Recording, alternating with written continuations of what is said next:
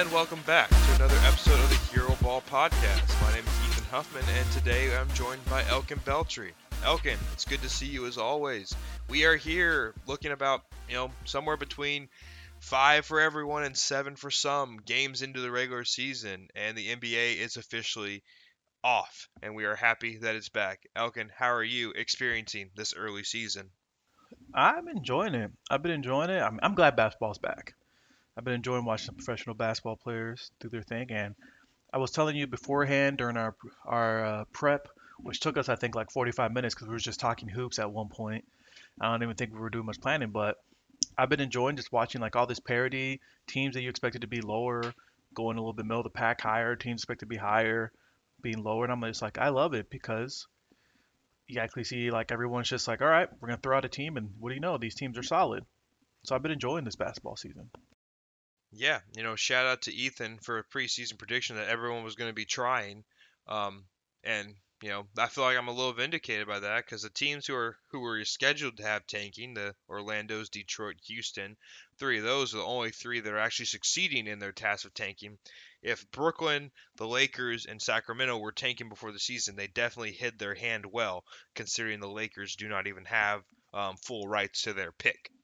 So with that in mind, Elkin, I think it's time as we are reacting to previous pods, we're reacting to this NBA season. We're gonna kind of pull out a classic where we have our overreactions pod for early season successes or failures. And why don't you get us kicked off here with one of yours?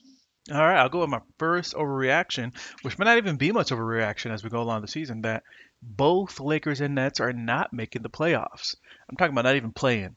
They're not making the playoffs. So right now, as it stands, Lakers only winless team in the NBA at 0-5. Brooklyn currently 1-5. Just lost to the Indiana Pacers last night, by the way, who were coming off back to back.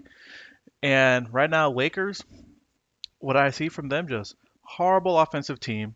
And you and I can dive a little bit deeper into that. Defensively, they're solid though. That's the funny thing. Like, whereas some people made fun of like this team has no defensive effort, like in the past previous years with LeBron, you're kind of just like, oh, they're solid in stats, prove it. And Brooklyn has just been like defensively, they've been very, very, very bad defensively. And I feel like with Brooklyn, the struggles go even deeper. I mean, you got your point guard just saying outlandish stuff. You have your forward who came in a trade who still trying to figure out a few things, but doesn't look good when you have the point guard telling him to shoot the ball and he's kind of just like not doing it. And you're wasting valuable years of Kevin Durant. I feel like Kevin Durant's a guy you could probably get like what like 2 or 3 more solid years out of him because of just like his size and skill set. And I feel like you're wasting it. And these are just teams that these large market teams are just not working. That's where I see it. I don't see. I'll be honest though. I can see Brooklyn turning it around a little bit and making it like play in or playoffs, but Lakers right now, Ethan, I'm just like, unless something drastically changed as far as a trade, I'm not seeing anything, which kind of stinks because, as you mentioned, Pelicans have their first round draft pick this upcoming draft. Yeah, I can't remember if it's swap rights. I think that's the case for this one. So theoretically, the Lakers were planning on making the playoffs slightly ahead of the Pelicans, so the Pelicans would just keep their own and stay where they're at. But yeah, frustration for the Lakers, no doubt, especially if they are looking lottery bound. Losing a lottery pick is not the way these Anthony Davis trades, these Kawhi Leonard trades are supposed to go. You are supposed to be losing 20, the 20th pick or later in those trades. Yeah, man, the Lakers are bad. Brooklyn's bad. Like, I have a lot more faith that Brooklyn can turn it around in theory because, like, I just look at the talent of players. Obviously, Kyrie says the dumbest things, but he is still a talented basketball player. Kevin Durant is great, and you said 3 more years of production. Like, it just depends on what your gauge is. Because like right now, Kevin Durant's having a slightly down 3 point percentage year, which that's gonna come right back around. Like that's not gonna be persistent. But Kevin Durant can play in this league as a power forward that's like a catch and shoot. Like if he wants it, he could have a Rashard Lewis like stage of his career where he just catch and shoots threes and still probably scores 20 some odd points per game. Like that's 100% in the cards. And keep in mind that was Rashard Lewis's near peak when he was just catching and shooting in Orlando. Obviously we won't forget the Seattle days, but like those days where probably a 2-year run where he was actually a really versatile scorer. Regardless, Kevin Durant still has that waiting for him if he so chooses. Not to mention the obvious superstar he still currently is, I believe, averaging 32 points per game. So you're right. The Lakers without a trade, I don't see their transition to anything remotely healthy. Yeah, and like the trades we heard is the obvious Pacers one with Buddy Hill, Miles Turner, and trading away Westbrook and 2 first-round picks. And then now I've been hearing the Jazz trying to get, I believe, Conley, Clarkson, and I feel like there was a third piece. Was it Rudy Gay? I've been hearing Rudy Gay. Yes, Rudy Gay was part of that. Which I'm thinking is to make salary work. If they're trading Westbrook, if they're saying the amount, it has to be that to make it work. But I think like the way like if I'm the Lakers and I'm looking out east, Buddy Hill's been just making 3 pointers after 3 pointers. I think someone showed a stat that like he's pretty much almost made just as many 3 pointers as the entire Lakers team combined. And Miles Turner, those of you who did not get to tune in to a fine primetime Friday night game of the Pacers, Miss Miles Turner is giving us a, hey, I'm still here. I'm going to get blocks. I can score, shoot some threes, and he's just showing out. But as we mentioned last pod, as we gave our award to the least valuable executive of the year, since I think honestly since 2020, I have no idea what this executive is doing. One Rob Pelinka, and I mean I know we talk about these Lakers and Rob Pelinka, but because it's just glaring to me how you have one executive who fell into a championship. I'm gonna say that. I'm gonna say it, and I feel like fell into a championship, and then from there like messed up the pieces that he had. Like till this day, Ethan, like someone has to explain to me why do you make the Westbrook trade? I understand that like the previous season, things didn't go as planned. You lost to the Suns in the first round, but part of me is like, hey, you had an Anthony Davis injury. Why don't you go ahead and keep your top defensive players, shooters, keep them there, and then just retool some smaller pieces and hope you can have healthier players? Because injuries happen. We've seen that. You and I have seen teams lose a championship or a playoff run because injuries happen that season. That sucks. I mean, we saw the Warriors trying to rebuild. Steph got injured. They were just having trouble and then won championship. But I honestly don't care though if they win. They have plenty of championships. They got one. But please, if they get the Pelicans the first pick overall, the NBA world is going to pay for that. I'm saying it right now. Yeah, that would be as interesting as that lineup would be. Zion Williamson and Victor Wembanyama. That would certainly whew, that could be a dangerous situation for the weight of that kind of pressure being in the city of New Orleans. It's already underwater. I'd hate to see what would happen with that much weight. Um, yeah, that's enough for the Lakers. I think we'll go on to one of my overreactions, and I'm gonna say the Portland Trailblazers are gonna be a home court advantage team. They are 5-1. They only lose to the Heat, and as we know, when I go to a Heat game, the Heat don't lose. If I'm mistaken, I apologize, but I've lived in Portland for 5 years. I think four of which, or maybe this is my 6th year, and it would be five of which the Heat have come to the Moda Center, and I went to the game, and I'm pretty sure they have not lost. And also the Pacer game I went to with Elkin years ago, the Heat also won that game. So with that being said, unless Ethan's in attendance and the Heat are playing the Blazers do not lose. So I just want to kind of go into what is propelling them currently, and it's as simple as this, Elkin. Right now, they are ranked 10th in offense, and if you swap it over to opponent stats, they are ranked 10th in defense. Now, this is a one game away from them being 12th in offense and 12th in defense, and those numbers being very easy to manipulate and move as people are playing 2 games this week, 4 into the next, right? But the thing about the Blazers is they have not sniffed a top half defense during the entire Terry Stotts era, except for 1 year, and I believe that was the year they made it to the conference finals. The With that being said, this is year 2 of the Billups tenure. They were bad at defense last year, obviously mostly a tanking season with Damian Lillard's early injury. But if the Blazers have a defense that puts them in position to win games, which currently speaking, with Josh Hart as a little bit of a ball dog, Jeremy Grant, his versatility, Justice Winslow closed the game at the 5 to start the season off. There is just a lot of versatility this team has not had that also is complemented by those players having offensive roles. For as bad as Winslow is at shooting, he can provide you some secondary ball handling. Jeremy Grant, obviously, we know is a solid isolation scorer. Josh Hart, 3 and D, just slightly like lower quality than like a premium guy like a Mikal Bridges. Either way, this team is a great offense so far to start the year, which was not a surprise. But the defense being top 10 is, despite it being a little bit of a statistical anomaly for how small the sample size is, we have to be excited about the Blazers not being bad at defense. Yeah, I mean, and kind of just watching this, I know we kind of made fun of for me at least, I kind of made fun of like, oh, the Blazers, are they really trying to keep Damian Lillard, are really trying to be competitive? But like the team that they have, I think they're constructing it the right way. I think you kind of mentioned that it was time for them to move on with CJ McCollum. Like you can't have those two guys in the backcourt forever and succeed. And of course, you're going to keep Dame Lillard, which by the way, people were like, how's he going to be coming off that injury from last year? And at first it was kind of rusty. And then he was like, hey guys, here's a 40-point game. Kind of remind you that I'm still here. I'm still doing my thing. Can kind of go off. And it was an efficient 40-point game as well. It wasn't just like Jimmy just get like 35, 40 shots up and then get lucky. No, it was very efficient. So I'm just like, all right, he's doing his thing, but like their offense is just humming, man. And like even when Dame was out, like I was like, let me watch clips of this game. Like I got to see what's going on with Dame Lillard being out. And I'm like, the team, I think like they're putting pieces like I don't like the term saying basketball players, but they're putting pieces that complement each other well and play well with each other as far as like what I've seen. And I think they're keeping it like they're playing it smart. They add some guys who can play defense. You're gonna get guys who can shoot threes. You have guys who can carry the offense when Lillard isn't there, and I'm like, they're heading in the right direction. I'll definitely say that about them.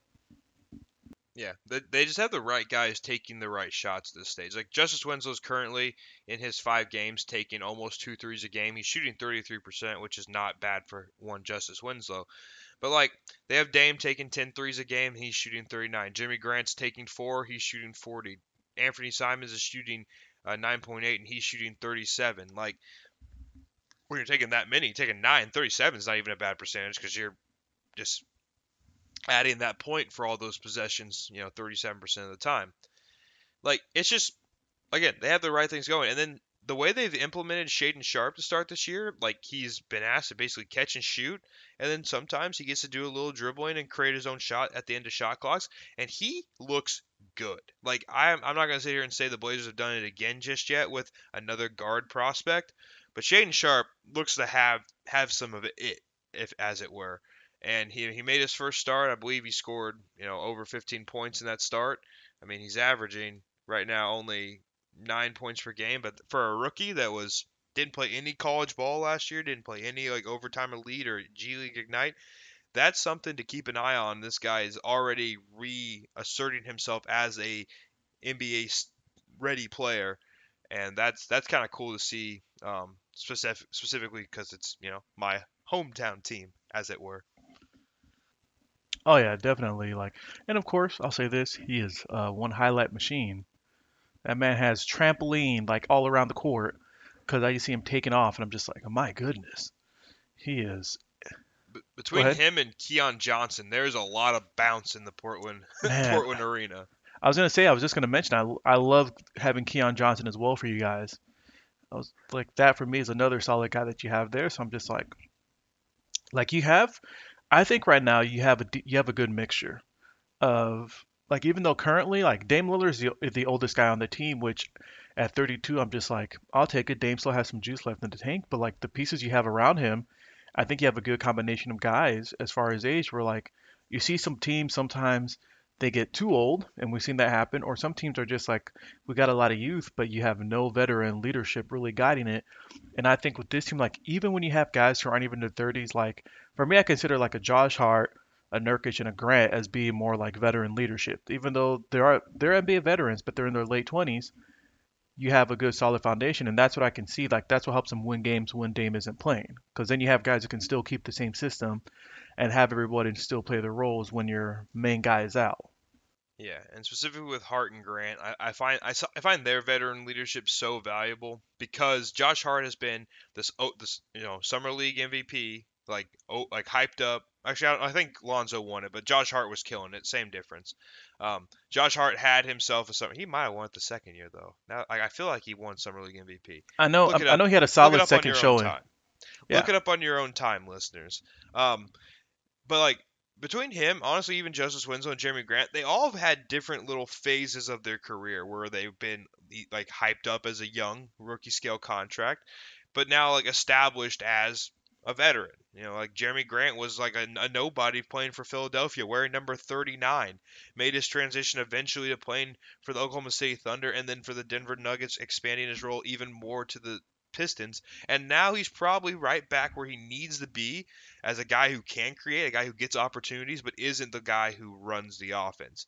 Like having that like trajectory of the career for Jeremy Grant is a very valuable thing in my mind for giving him autonomy in the offense, but also not he knows a role as well. hmm And I'll tell you that. I mean, him just like his development for me in Detroit, he kind of showed like he's a guy who can carry an offense at spurts.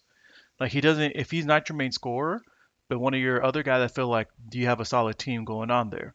That's one thing I've enjoyed with his development. Then him bringing along like developing a 3-point shot as his years have gone by. I think that's been real valuable. So overall, I love you.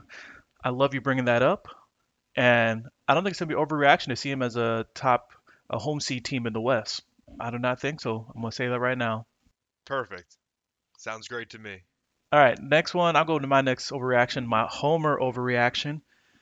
Ben Mathurin, the flamethrower of the East, right now averaging an astounding 21 points per game, exactly 21 points per game, shooting 43% from three-pointer at 6.3 attempts per game. Come on.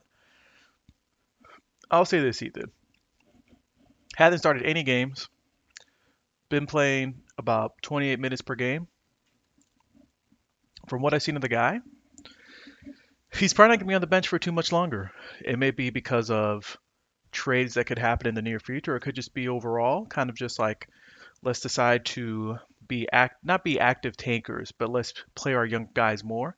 But I I think when I saw him coming out of the draft, I felt like he's one of the guys whose game looked mature coming out of college that can make an immediate impact. Because I know there's some guys coming out, you're kind of like, oh, they might need some time to develop, and then when you develop, you're like, there's a potential. But he's a guy who I was like, man, I'm confident that from what I saw in Arizona, that he's going to come in and just be able to do what he does. And I'm very excited with the backcourt of him and Tyrese Halliburton. Those two guys, I think the Pacers have found their future backcourt. And that's exciting stuff, man. Because like you got two guys who I think they might be slightly below that like perennial all star type of people, but they're definitely those guys who like are gonna threaten an all star team year in and year out. But like making it they might be just a skosh below with some of the flash. But a guy like Benedict Mathurin, he's coming out here, and keep in mind he's 20 years old. Like same like this is like his 20 age season on Basketball Reference, but he was a 2-year college player, which is, odd for like how young he still is. So like when you're talking about a guy who could have developed like those skills just a skosh more than a lot of other 20-year-olds, like he was in college an extra year. And I remember listening to Sam Vecini's pod, Game Theory, not to plug him too much because listen to this, but um, yeah, he was always talking about how Benedict Mathurin just had his steps counted out. Like he got to the spots he needed to get to. He was ready to shoot as soon as that ball hit his hands. And those are things that we're seeing immediately in the NBA. He's already walking into jump shots. He just knows where to be on the court. Like the fluidity of his game is just so easy to see. And then obviously we're looking at him shooting the percentages to go with it. Like this guy has it so far, and I love it. I'm so happy for the Pacers to have two very exciting guards that I imagine will be there for a long time.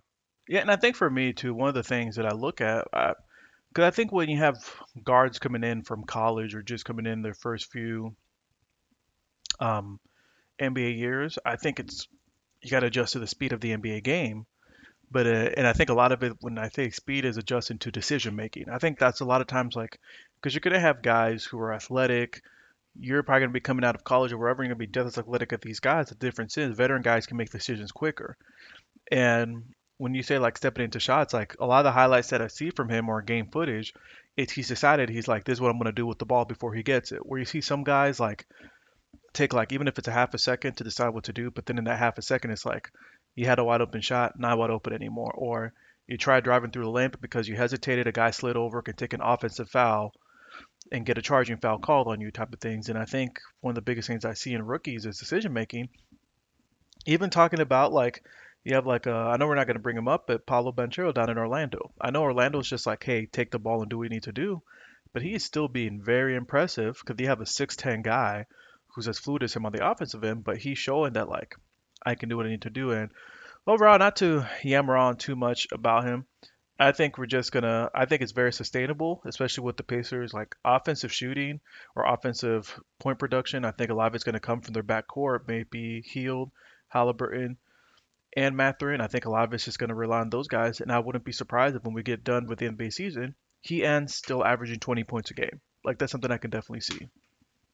Yeah, I mean, I remember specifically last year, Chris Duarte got off to a pretty hot start, and held it solidly. It wasn't as hot as this, but it was like he was ready to play as well. And Bennedict Mathurin is just a step up, and even obviously more impressive because he's even younger. I'm just looking at, man, like the the bold take is rookie of the year, but when we're looking at the stats, like obviously there's some counting stats in Paolo's favor, but if you take one glance towards the efficiencies, like coming out of the guard position and like the quantity of threes taken, that 45% from the field does not look as damning as the 46% from the field for the 6'10" guy. So like with all that being said, like it could be a tight race, especially if the Pacers show a little bit more life and are like maybe not quite the tanktastic team um, for a bulk of the season. Like I could still see them putting the brakes on and not winning games for like lose 20 in a row to close. With that being said, like the Pacers have shown true NBA competency to start the season. That's what I mean exactly. That's what I love to see. Now let's switch it back over to you. I know you got another lovely overreaction. I'm ready to hear this one. Discuss this one with you. The New Orleans Pelicans have the best offense in basketball. And I'm going to continue down this path by just breaking out some stats. They're currently ranked number 1, so I guess not a necessarily wild to say that they could sustain this. But here's some pieces that I find very interesting about their game. So they currently have the lowest NBA three-point attempt percentage, meaning they shoot less threes per possession than any other team in the NBA, which I find to be a little surprising given CJ McCollum. Um, God, I'm blanking on names right now, but Trey Murphy, Brandon Ingram, like they have a lot of guys who can shoot it, which is proved out by their fourth in three-point percentage at 39.6%. Oddly enough, CJ McCollum, 24.2% from three, which would be a career low by a mile. I'm sure that will be turned around. But I think the most unique thing about CJ McCollum's season so far is he's averaging 8 assists per game.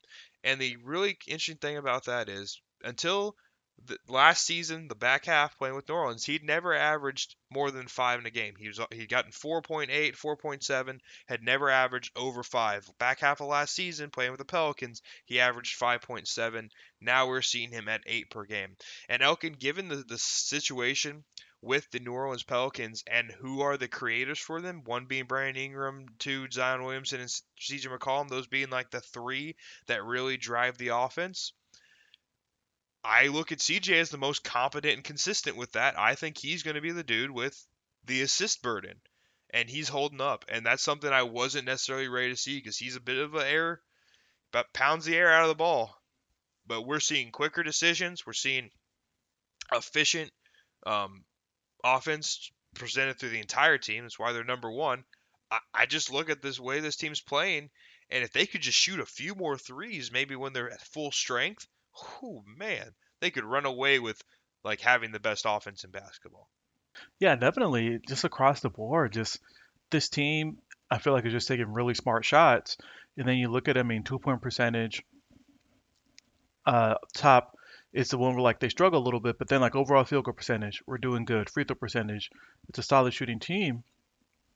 And then just looking at like you have Zion who was out for pretty much all of last year. He's coming in looking a little slimmed down, by the way. I know we saw the memes and people were like, "Oh," but I thought he was looking pretty slimmed down. Had a nasty fall, fell on his back, and I think the Pelicans were just taking a precaution with him. I mean, whenever you have a player who's gone for that long, but like the games that I've seen him in, even him being rusty is still a guy who's almost shooting 50%, and he's still getting you 20 points a game. So this is a team where I'm just like, I would not be surprised if they go ahead and keep themselves competitive and make it into the playoffs. And they have every reason to be competitive. Whereas some teams might be like, oh, we shouldn't be competitive. This is the year to tank. They don't have to worry because there's another team that they can kind of switch picks with if that team does worse than them. And they can be like, we'll grab your draft pick if you guys do worse than us, which I'm just like, all right. And I've just been liking, I mean, Herbert Jones, we love ourselves, Herbert Jones, Trey Murphy doing his thing. And sometimes, by the way, I got to watch out because I see Trey Murphy.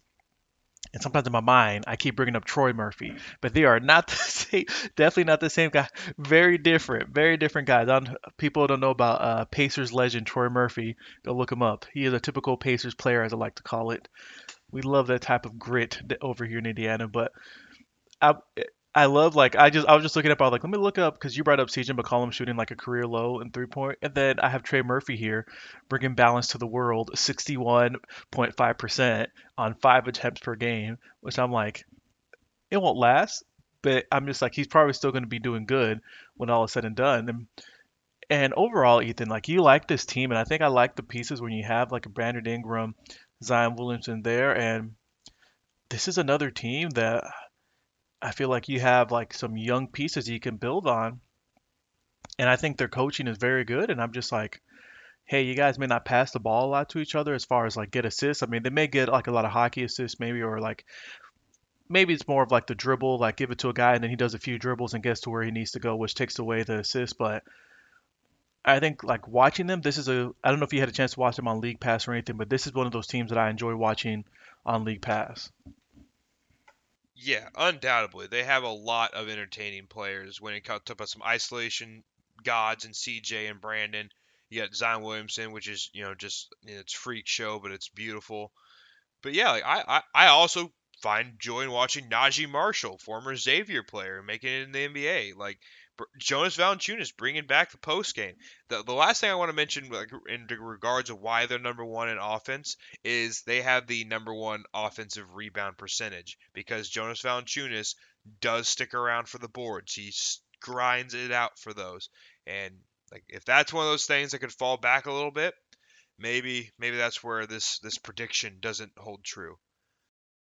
Oh yeah, definitely. I mean, that's one thing. Well, we'll keep an eye on that one. Now, I'm gonna flip over to my last reaction. Um, Cavaliers. I'm gonna keep it in the Central Division. Cavaliers are gonna be a top four team in the East when all is said and done.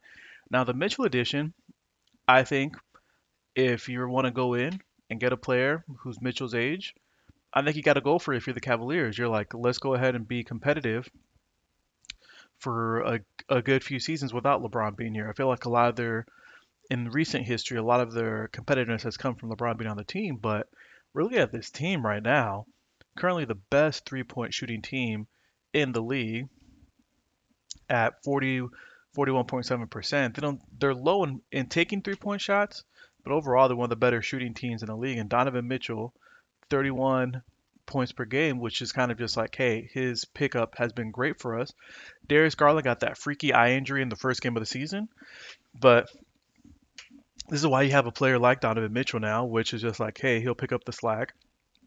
You have a guy like Karis LeVert, as much as we don't really love him here on the pod, but he's a guy who, like, if he goes off, then you know what? That's a commodity for you at that point. You're not going to be relying on him, but if he's going to have a game to go off, you're like, all right, go ahead, do your thing, go off.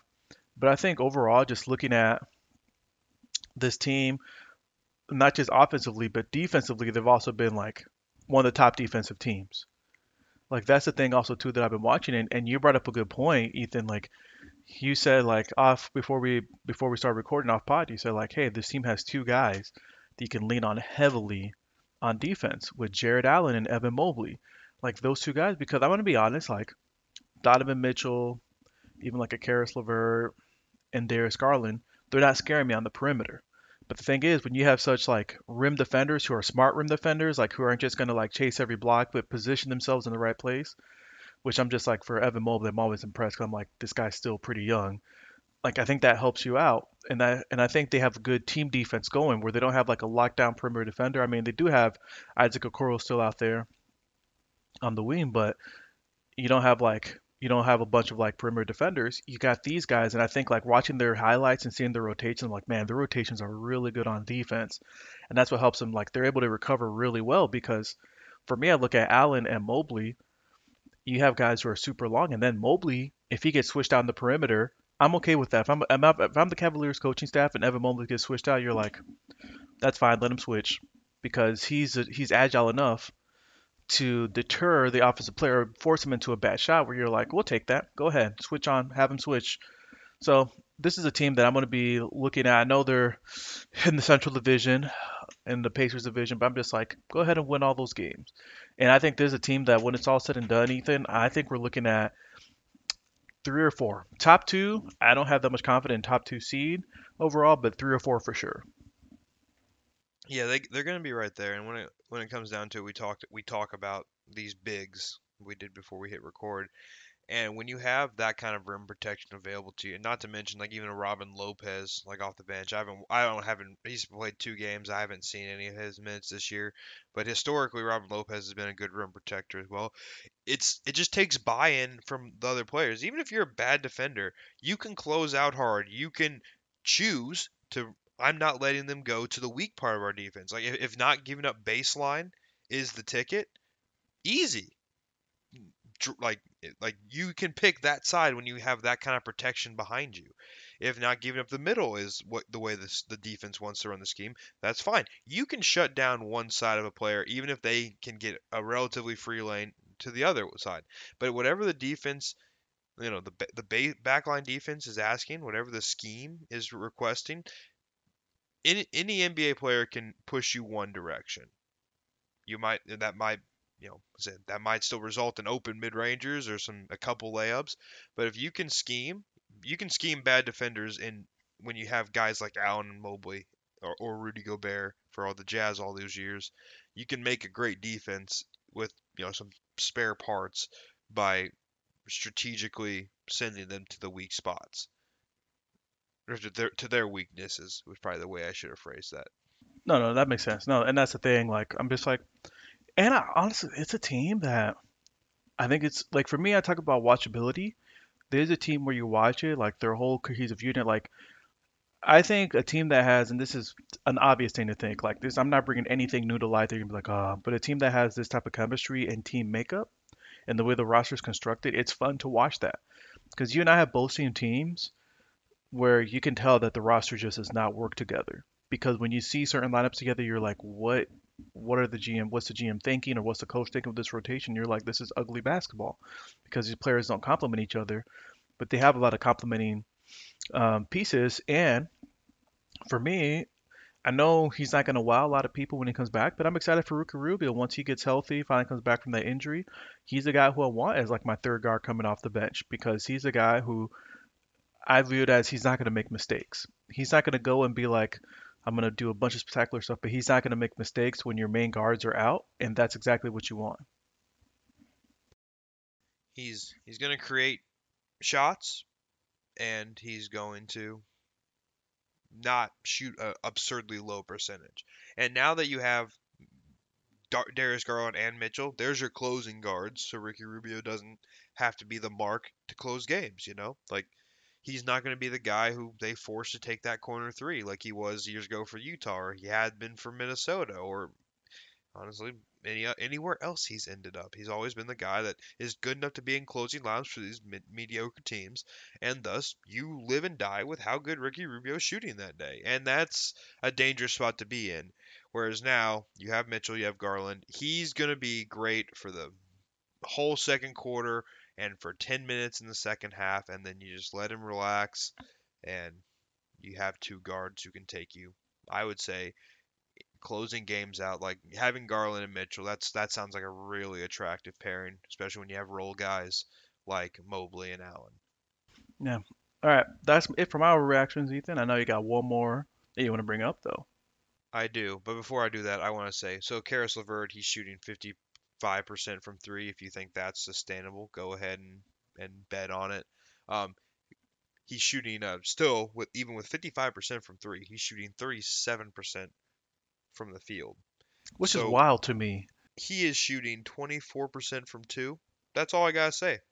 The man is out over his head for three, and he's only slightly underwhelming me from two. So again, I probably shouldn't hate on Karis LeVert. I'm sure he's a nice dude, but I don't like how he plays basketball, and thus I will not stand for any kind of slander towards my analysis when he's shooting 24% from two. Yeah, I get you. 80% from free throw though. That's good. All right, my last overreaction. I'm going to go to the Southeast Division and specifically talk about the Atlanta Hawks, and who I'm would now, based on Miami Heat struggles, I would have to say Atlanta's looking like the most likely candidate for that division, the woeful division that it's been most of my life. Um, so here's the stats, man. Trae Young and Dejounte Murray, how would they play together? Always, that's been the whole thing for the offseason. They bet on Dejounte Murray to be that secondary offensive creator that can carry the team when they're on the bench, when Trae's on the bench, but also play alongside Trae and help with the defensive problems that Trae Young obviously leaves present. So here's Trae Young's stats. The biggest thing I think I was worried about is, all right, as much as I don't like Trae Young just because like kind of his steez. Um, Trae Young's an incredible offensive player, and he's the driver of great offense. The Hawks have been great on offense every year he's been in the league. Trae Young's usage is up 2%, up to it's now 36%. That's slightly up over his career high of 34. The way he's getting that usage up, as we know, usage is shots and turnovers. Assists actually have nothing to do with that stat. Usage is so it's four more shots per game. It's three 2-point field goals and one 3-point field goal, and his assists are equaling out. So this man is basically getting the exact same touches. He's shooting more actually. His points per game are up a couple. No big deal. His assists are the same. So good news, everyone. Trae Young is still Trae Young. He's not getting anything taken off his plate because of the Dejounte Murray addition, which again, it's very important because Trae Young was driving a top 10, top 5 offense every year of his career, basically. Um, you can't mess that part up by adding an all-star. That part can't change. He has to still be that guy. Dejounte Murray so far this year he's shooting 38% from three, but his usage is down 3% from his lead guard role in San Antonio, which I actually think is not that big of a drop. I think that's the exact healthy drop. He's still getting a lot of his own mid-rangers. I've watched some of the Hawks games, and he is falling in love with the mid-ranger, which he's gotten better at over the years. I would still like to see him get to the line more. He's shooting above 80% from free throw. He's got such length. I think him seeking some contact. This is maybe the CJ McCollum complaint I've had over the years is you're so good at the free throw line. Don't go in there. You don't have to make every layup, but if you can get fouled for half of them, all of a sudden we're looking like getting a lot more points. So Dejounte Murray, Trae Young, it's working out. The Hawks are good. I'm going to say the Hawks are going to win the Southeast Division. That's probably not so bold. It would be if the Heat had played any good basketball to start this season. Um, but yeah, I just wanted to let everyone know that it's working. Those two are playing well. I need to actually pull up right now how the Hawks defense has been overall, which is not a guard stat. It's not a individual player stat. It is a team stat. And let me see here. I mean, they're Points. pretty much seems like they're pretty much middle of the pack when it comes to defense. Yeah. Which is a big improvement. Yeah, we'll take Big that. improvement. They're 17th in defensive rating. They're 8th in offensive rating for the season. So offensive rating still should be on the climb up.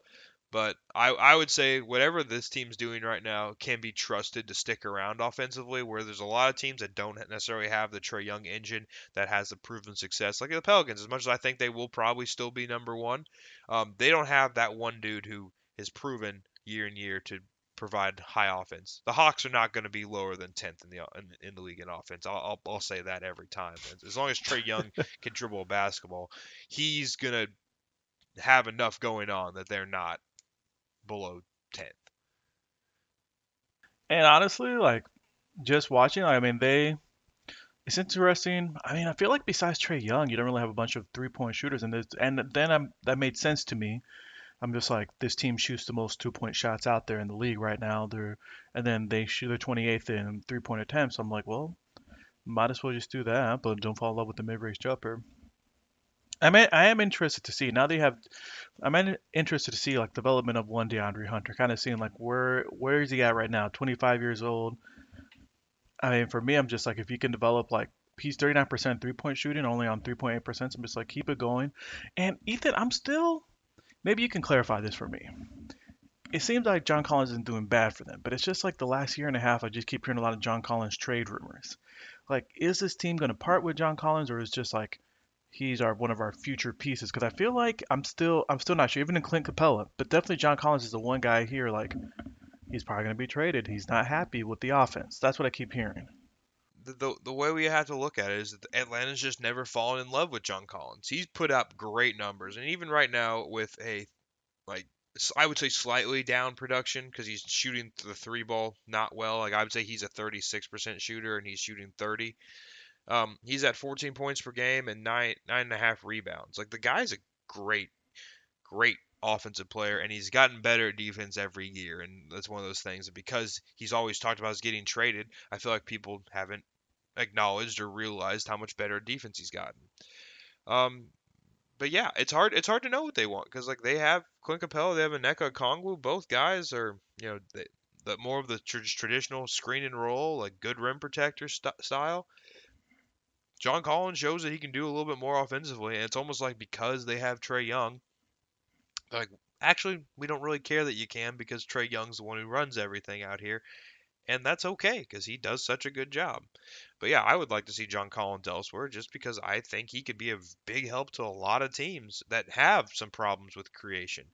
Like I'm right now, like Basketball Reference is running Hornets highlights on my screen, and the Hornets are going to be tanking. But I'm like, man, I bet John Collins could have a lot of fun in that offense, and like put him at starting center instead of Mason Plumlee, and you might like the Hornets might run every team out of the building in terms of just pace. They might also run themselves into the ground because some lack of efficiency with some of those players. But my goodness, that could be a fun little setup with Collins at the 5 and Oubre at the 4. That sounds like a lot of up and down for Mr. LaMelo Ball when he returns. Yeah. Anyway, that's all. That's all. Just making stuff up. But those are overreactions for the beginning of the season. It'll be interesting to see what happens when we finally get to the end of the season, if how much of this will play out. I'm actually confident in our overreactions. As weird as that sounds, I'm eerily confident that these might not be overreactions. This might just be like this is how things are going to be, barring any like drastic trade or injury. This is it. Well, yeah, we're the ones who came up with the milk, and I'd hope we believe in him a little bit. No, I got you. That makes sense.